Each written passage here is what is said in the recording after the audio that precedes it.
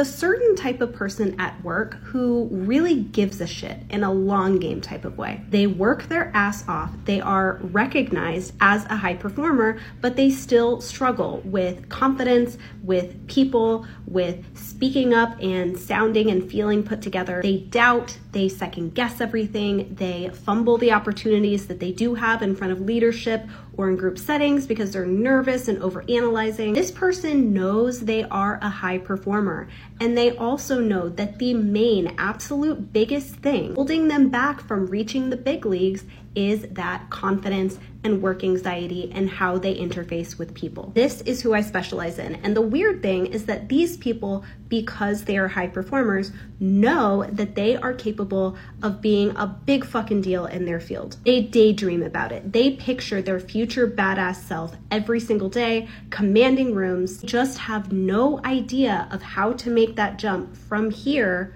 to here. If you feel extremely called out right now, good. I'm gonna need you to come to my side of the internet, as I know how paralyzing it can be, and the only thing we are talking about over here is how to break past and how to elevate you beyond underconfident, underappreciated high performer to a true office influencer.